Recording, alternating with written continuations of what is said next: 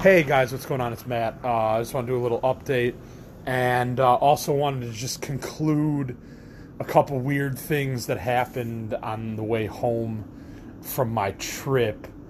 Um, so we'll get started with those first.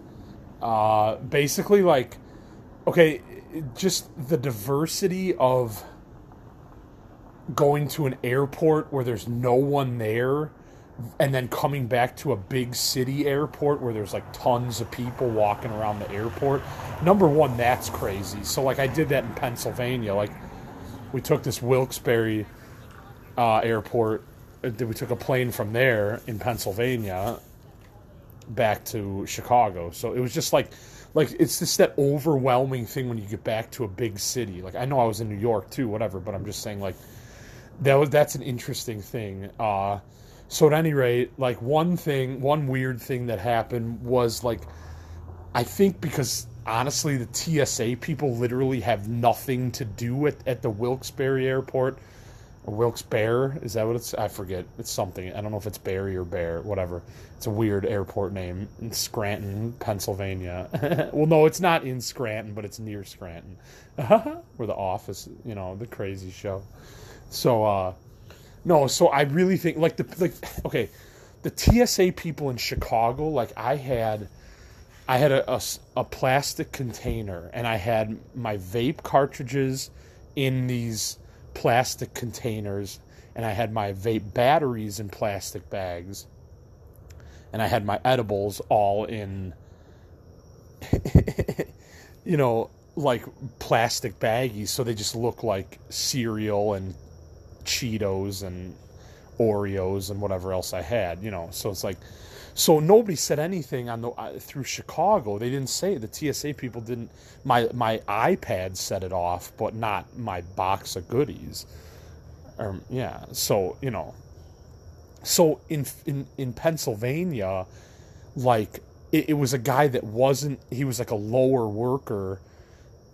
And he was the one that had a problem with my box, my plastic box, because I had vape stuff in there, the rest of whatever I had left over after the trip, and I had some cookies in there and a chocolate bar, and that was it. And it was funny because like the guy that he had to call his superior over, and he said, no, everything in there is fine, don't worry about that.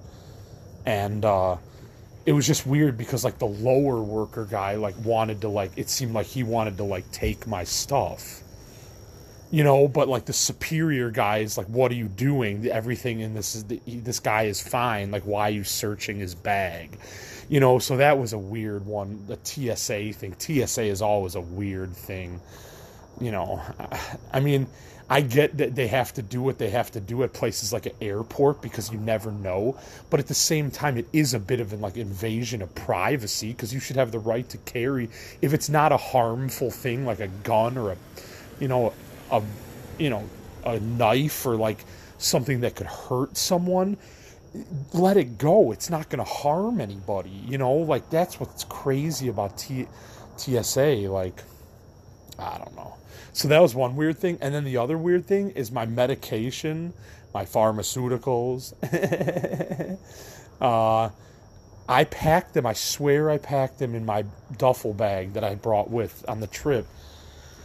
And when I got home, I tore through all my stuff and my medication wasn't there. And I'm like, oh, crap. I mean, I have a doctor's appointment like tomorrow. So it's not like I had one coming up so I could get more. It's not like the end of the world if I lost it.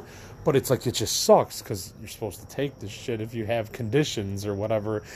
I live with until I get out on my own. I have to take pills at my parents' house. So it's just a life that, they probably help me. Well, okay, I have one called Trazodone that helps me sleep because I definitely have insomnia. So like, I'm grateful through all the crazy mental hospital shit and psychiatry shit I've been through in my life. At least I found a pill that helps me sleep so I can get up and go to work and function properly.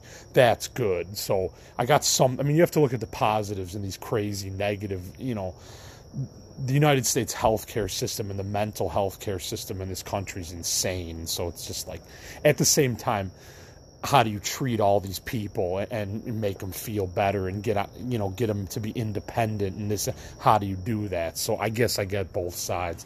So at any rate, that was really strange. Oh, anyways, I didn't finish the story, sorry.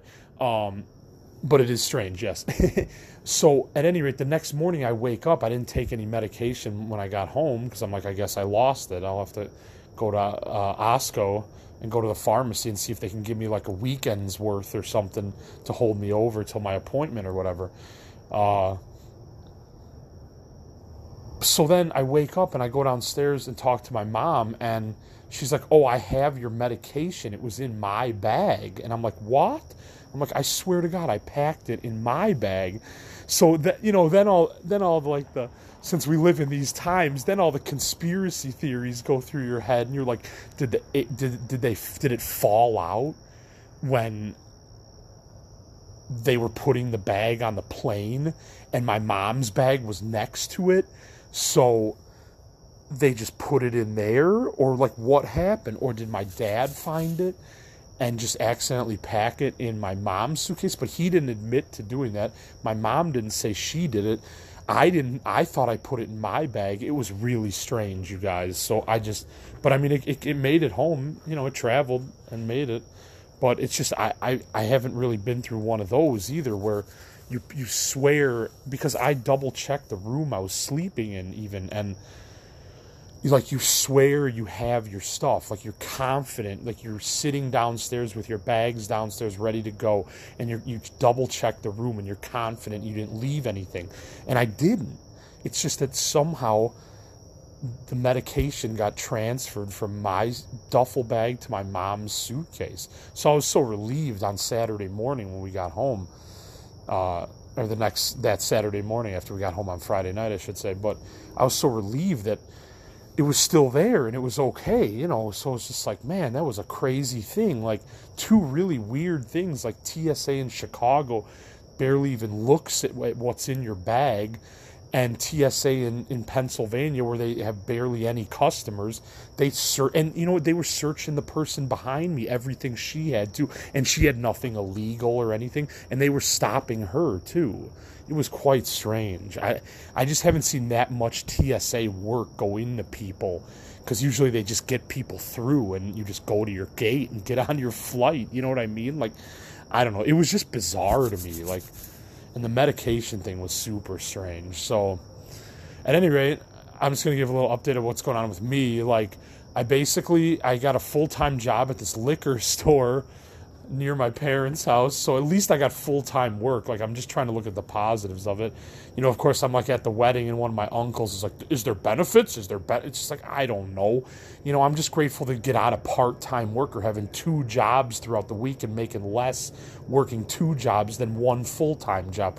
I'm just grateful to get out of all that, and now I have a full-time job, and it feels good, like, to work 8 hours a day and then do what you want after work like a normal human being, like, and it gets all that mental illness talk out of my head, and like, because I'm working and I'm learning new skills, and it's cool. And I mean, I'm definitely a job hopper too, so it's just, I mean, I've had 31 jobs now. This is my 31st job, you guys, and it's just nuts. So I didn't, all I did was go to high school and college like the majority of America,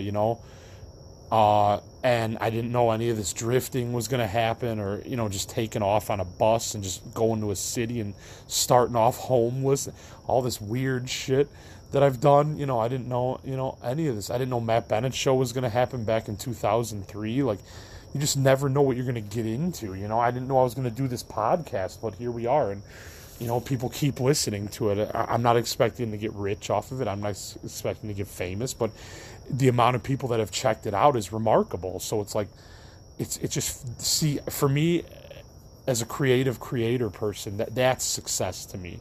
I don't have to have a big mansion. I don't have to have super nice cars and tons of money. Yeah, it'd be nice, but I don't need that kind of lifestyle. I have a full-time job, and I do my podcast, and I hang out with, certain people, And I don't know, it's a pretty fulfilling life just like that. I mean, job hopping is a fulfilling life because you meet all these different people and you develop all these different skills and stuff. It's super interesting, so I just love it.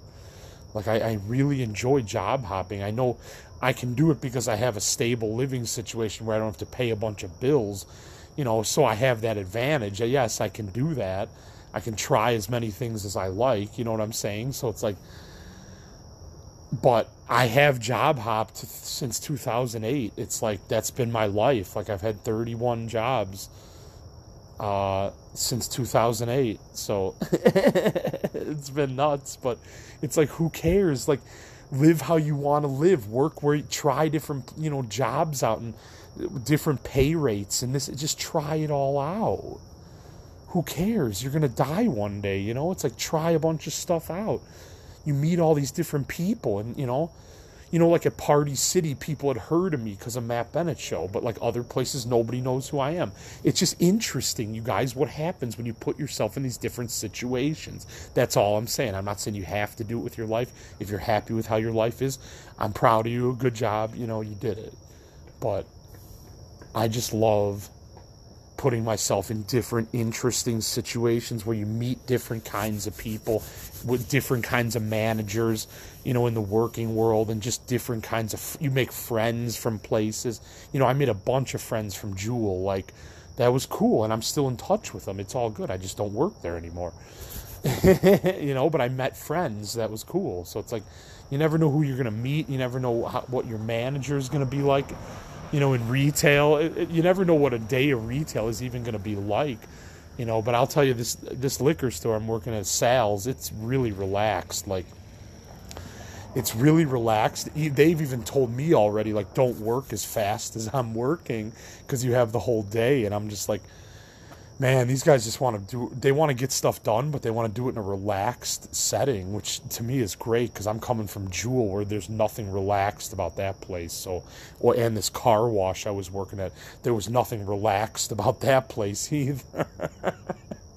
So I finally found like a relaxed retail job where, like, you guys, sometimes they tell me to just straighten shelves for a couple hours.